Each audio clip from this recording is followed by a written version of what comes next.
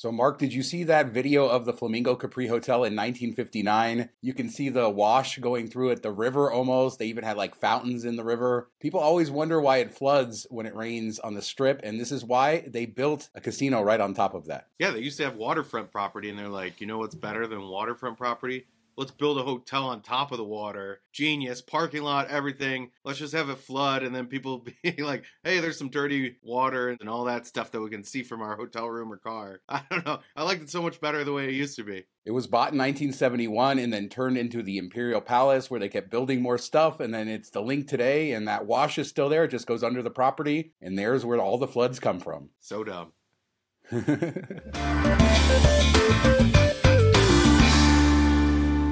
On the Strip earlier this week, and I had a great surprise walking into the Dirty Castle, and the moving walkway was working. It was previously working during F1 week, and then it was off again, and now it's on again for Super Bowl. So my theory is they're only turning it on for like big weeks and big events, but it was really nice to finally ride that and get that experience of slowly moving into Excalibur. Now we know why they did such a shoddy job blocking it up when we were there in December with the plywood and stuff up. It just looked so terrible, and they're just going to bring it out every once in a while. I'm guessing so they can save on parts and not have to fix it all the time and have it break down, but be nice either just use it or don't use it. I don't like on 1 week, off for 6 months, on for another week. It's kind of crazy. And it looks like crap when they board it up, as you point out. The one that's closest to the street, there's that little one that sort of takes you from the very edge of Tropicana up. That one's still off, but the one that gets you into the casino, the main walkway is on. If you're down there this week, try it out. Who knows when you'll get to do it again. I love that experience. As we've talked about before, there used to be these moving walkways all over the Strip, and there really aren't any left except for this one. So enjoy it. Good times for the Super Bowl. We'll talk more about that later. But Mark,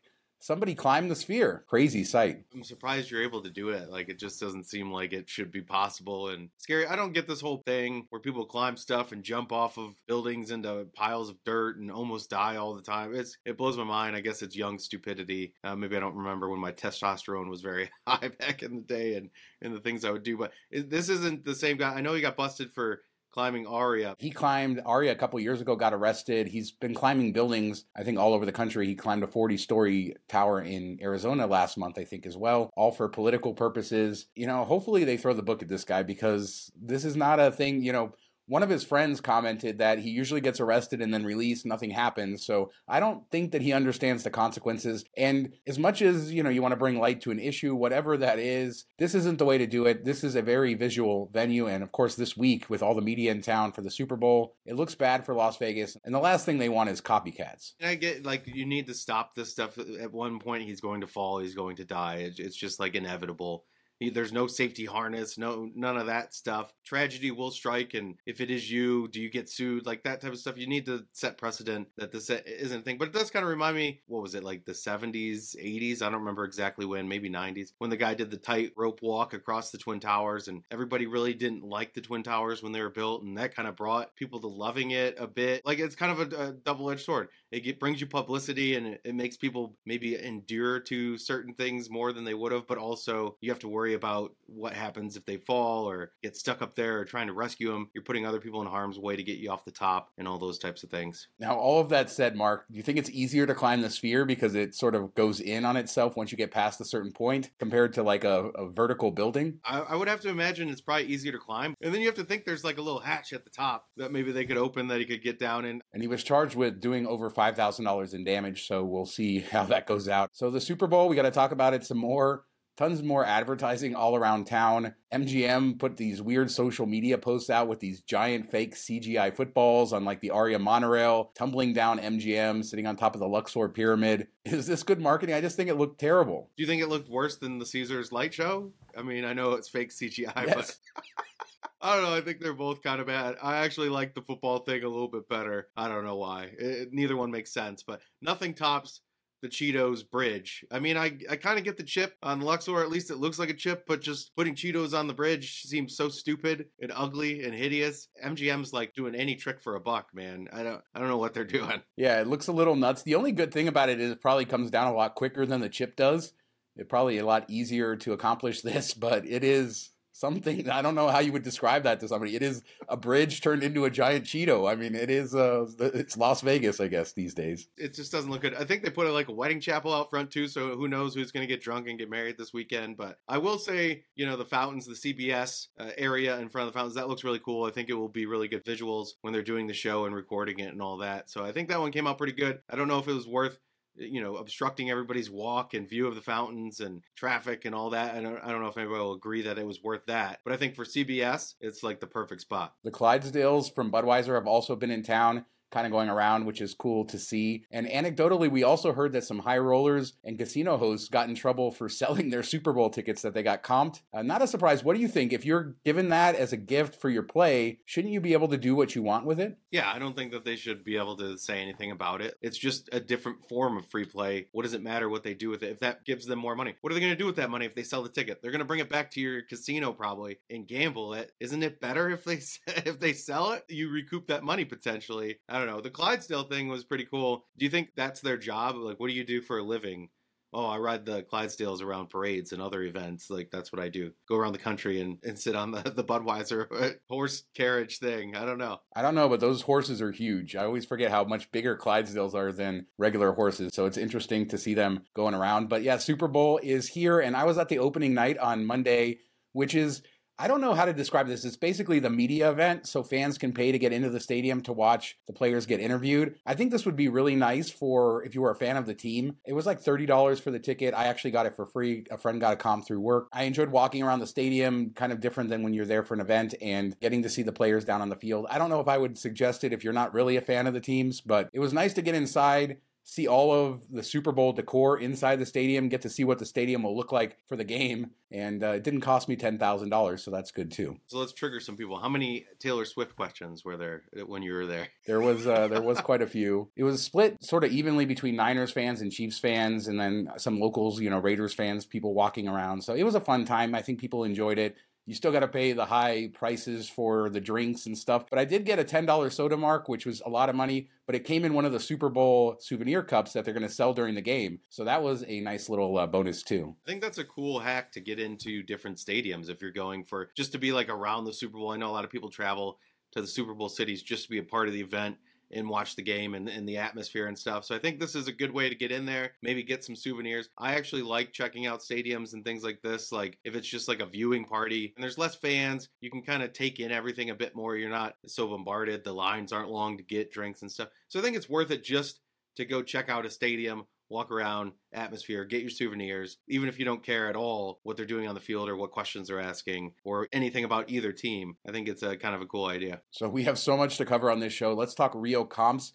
We talked about how they sort of inherited the player book from Caesars, Dreamscape did, and they were sending out some offers. Some people got comps right away. Some people got, free night offers, free play, all of that. We were like the lowest tier level. We were getting $10 free play, or as they call it, Free-O-Play offers. But they upped it this week. I don't know which account is which, my wife's or mine, but one account got 2 free nights Sunday through Thursday with no resort fees. Another account got 3 free nights with resort fees. And then we also got $50 Free-O-Play. So they're upping the comps. Make sure you check your email from Rio because they're using the email address that was on file with Caesars. Yeah, perfect opportunity to go check out the new rooms and see what they're like for you guys. So that's cool. And Jasmine will get a little bit of free play out of it. So I think that's cool. I haven't gotten anything from them, but I haven't been inside Rio since probably like 2010, so I don't even know if I'm still on their registered list, even though I have the Caesars account and all that stuff. I'm guessing I'm outside their realm of possibility for attaching me to that property, so I haven't seen anything myself. Something tells me they're going to have to be very generous for a while until they get this thing all done. So take advantage if they offer it. And these are the new rooms, right? They're renovated. So you at least get the new product there for the standard rooms if you want to try them for free. No resort fees. I'll take it. I'll be staying there soon. As a reminder, our Patreon is now going. We do a weekly after show where we have a lot of fun, go more in depth into Las Vegas. $5 a month gets you access to that, plus all of our previous after shows. You can find out all the information at patreon.com/MTM Vegas. Thanks to everybody who supports us over there. So let's update everybody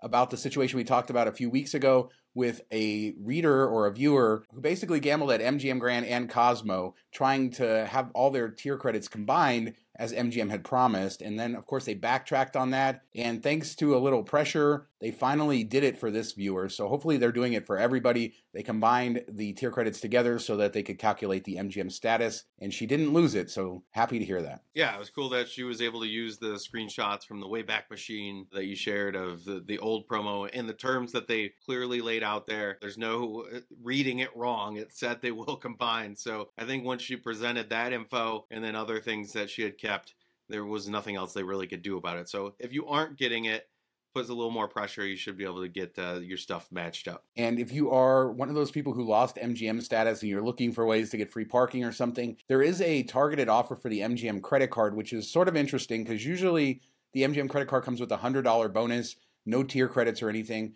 But I was targeted, so check your email for 20,000 points, which is $200, plus 20,000 tier credits, which would get you enough for Pearl status, but the card comes with that anyway. The real interesting play here is you can spend your way potentially up to gold status or higher with some of the bonus categories like I think gas and supermarkets.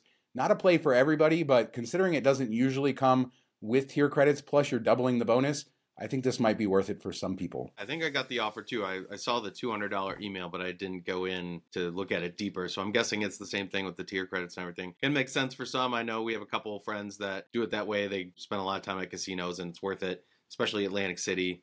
To get into the lounge there. Yeah, I'm really kind of playing in my head with it. 75,000 to get to gold because you earn, comps along the way too. So I think it might be worth it for me with all my stays and waived resort fees. I would have to do like 27,500 and spend in the bonus categories to do that. Anyway, I'm considering it and check your email if you're interested in that offer. It was targeted, so it's not the public offer.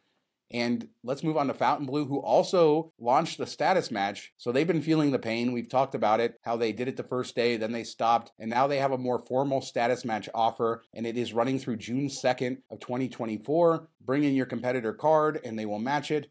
Now, unfortunately, if you're Caesars Diamond or Diamond Plus, you're only going to get silver status, their lowest status with Fontainebleau rewards. Diamond Elite gets gold, 7 stars gets royal. On the MGM side, Pearl and Gold are only going to get silver. Platinum will get gold, Noir will get royal. Wynn, they're matching a little higher. If you have Wynn Platinum, you're going to get gold. One interesting thing, Hard Rock Unity, if you have icon status, you'll get gold with Fontainebleau. So I don't know if people still have their icon status from the match from MGM before, but if you still have that, it could be worth doing. And if you haven't signed up before, new members are getting $15 free play and $15 dining credit, which kind of sucks for all of us who signed up previously. Yeah, and I'm lucky that I missed the opening hoopla and all that stuff. I still got to go. I want to go to Mirage when I'm out there this weekend and see if they're still doing that match where you get the $100 dinner and everything. I know there was never like an end time discussed, and I haven't heard any reports either way recently, so I'll be sure to try to get down there and check that out and let everybody know, and then maybe I can finagle that into some other statuses and stuff. But I'll go over to Fontainebleau, check it out, get my $15, and which will be like one beer or whatever I can get for 4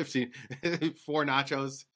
Silver status doesn't get you much. Free parking, free valet during the week, a couple other small perks. So I don't know if this is really anything great unless you have the higher tier statuses, which get you dining credit and certainly more, but worth doing and makes us all feel good, right? It's better to have some status than none. Yeah, I mean, I guess. What about no baseball team? That's what Mayor Goodman said. She did this interview with Front Office Sports where she caused so much controversy. Now, first off, the mayor of Las Vegas isn't the mayor of the area where the stadium is going to be. The Strip is in unincorporated Clark County, which the county commission oversees. But she is the spiritual head of Las Vegas, I guess, of the whole city, of the whole area. And she basically said that she thinks the A's should try to stay in Oakland. She's very skeptical that they'll actually come here. This is very confusing. She sits on the LVCVA board.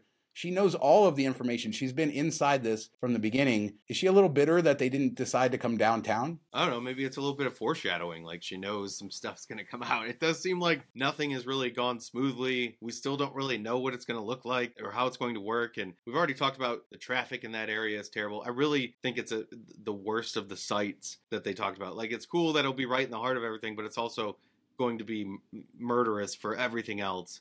And I just don't know how it will work. I really wish they would have picked out by Rio or stayed in Oakland. The really telling thing is they mentioned it that nobody came out and did like a rah-rah, like, of course we want the A's here or anything like that. No business owners, nothing saying that's crazy. The A's are going to be welcomed here, all that stuff. I don't really know that they have any support. It's such a weird thing. There are a few people I know who sort of have more information about this or more close to this than I am, and everybody I know is skeptical, which is very confusing because all we know is that this is a plan with Bally's and with Fisher and the A's, and this is all a done deal. They passed the law for the funding, but in reality, there's no stadium plan, there's nothing, and there's a lot of people skeptical that they'll ever get that. They're not nearly as far along as a lot of people think, and I don't know what to think personally because it does seem publicly that they are, and then you get stuff like this, which makes you question it all. I think everybody knows that the owner is not the best and probably the worst in Major League Sports, definitely the worst in baseball.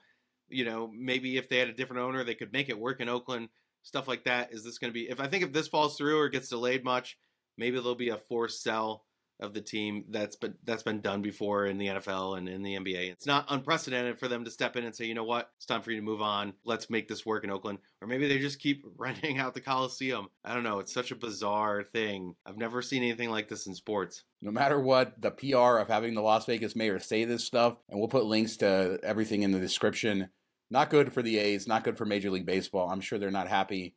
And either way, Trop is going to close in 2 months, and it would just suck for this to fall through and that place to just sit shuttered. Bally's could still potentially build a new casino, but that's many years away. So let's not get another empty lot on the corner of the Strip. Well, they're good videos. People like watching your walkthrough of abandoned properties. Speaking of empty lots, Wynn had their earnings, and there is a lot to go over here, a lot of information within the earnings call, and I'm excited to talk about it. Let's start with Wynn Las Vegas. It delivered a $271 million adjusted EBITDA, which is an all-time quarterly record, and that's up 24% year on year. So F1, clearly a big factor in that, but they also said just a lot of events, a lot of the stuff they're doing internally. They also basically had their best October, November, and December ever from that perspective, which is nuts. We expected it to be good with the Sphere opening and everything else, but this is about as good as you could have expected. Yeah, the thing I thought was interesting, I mean, prices are higher, all that stuff, so it's not out of the realm that it'd be the best ever. They compared the spending to 2019, and their spending is actually down. And we know that everything in 2019 was cheaper. Building materials, labor, all that stuff, food, all those costs were a lot lower in 2019. So the fact that everything is probably like 20, 30, 40% more expensive, and yet they spent less kind of blows my mind. Specifically, their operating expenditures, they said, are $2.56 million per day in Q4, which was down 14% compared to Q4 of 2019, where they spent $3 million a day. So as you said, they've cut costs. This is where the pandemic has been great for the casinos because they really cut all the fat, and they're much more efficient in the way they operate, which is going to lead to better profits in the long term. Yeah, record highs on the revenue side and record lows on the spending side. It's kind of crazy. So a couple updates. Macau, back to 94% of where it was pre-pandemic. Huge gangbuster recovery there and expected to get even better. And then the Wynn Al Marjan, which is in Dubai, that is coming along. And the hotel tower and podium foundation are now complete. So that's moving along. They updated on that. So those new projects coming, and we got a little thing on Wynn West, but what do you think about that? Let's do something with it. You know, they say they're going to. It's a matter of when, not if, but that's what everybody says. Yeah, so specifically Wynn West, Craig Billings was asked, what are you going to do with that property? They talked a lot about how they have their development in New York that they're still potentially looking at, Dubai, so a lot of kind of capital outflow plus improvements at their other products. Macau, they have to spend a ton of money to keep places like Wynn Palace up. So there's a lot of expenditure that goes into that. But when asked if they will develop the Wynn West site, Billings said, we will certainly make use of that land across the street in Las Vegas. It's not a question of if, it's a question of when, and we'll see how things play out in New York and things play out in a couple of other jurisdictions. Hopefully sooner rather than later.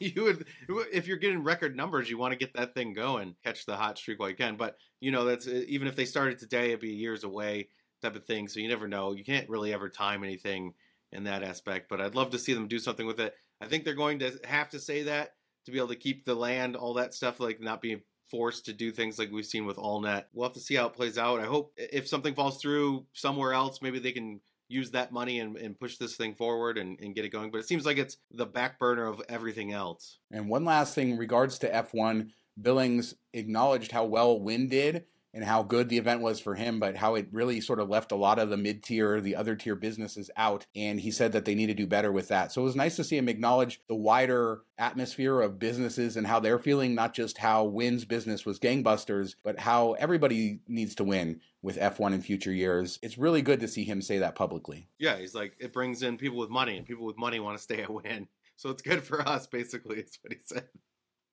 Yeah, but if they want that in the future, they need it to be good for everybody, or else everybody's going to complain and it's not going to happen. So yeah, tons of good stuff, but Wynn killing it, it seems like, in Macau and in Las Vegas, and the future is bright for that company. Hopefully we'll learn more about Wynn West. They need to reallocate that money. Who cares about New York? Let's get us a third casino on the Strip. But it could be a while because we have a bunch of new rooms. We see Fontainebleau struggling. That's a reality, is how does the market absorb these new properties that have opened? In 4,000 rooms just opening right up north, Billings said that Fontainebleau has had no effect whatsoever on Wynn's business. I thought that was pretty funny. That's one thing I wanted to point out. And we were wondering, like, will they steal some of Wynn? Will they steal some of Cosmo? They're not really touching anything. Also said the Sphere has helped in ways like people want those rooms overlooking the Sphere, and they're one of the closest ones to it. He said it didn't really help room rates so much, but maybe at occupancy and stuff like that, people are willing to pay a little bit of a premium compared to staying somewhere else like they normally would to get those type of views. Or a big time player that plays at a couple properties might want to stay at the Wynn just to get the Sphere views at night and stuff like that. So it's pretty cool, but Fontainebleau, not great news for them. So let us know what you guys think about this supersize show, everything we talked about, the Cheetos Bridge, Wynn's earnings, the guy who climbed the Sphere, everything we discussed. Hit us up in the comments. We do 2 shows a week, Tuesdays and Fridays, and we'll be back in a couple days with another show. Thanks so much for watching. Have a great day. The guy from Wynn should have just said, and we got big nachos at the end of it. Okay.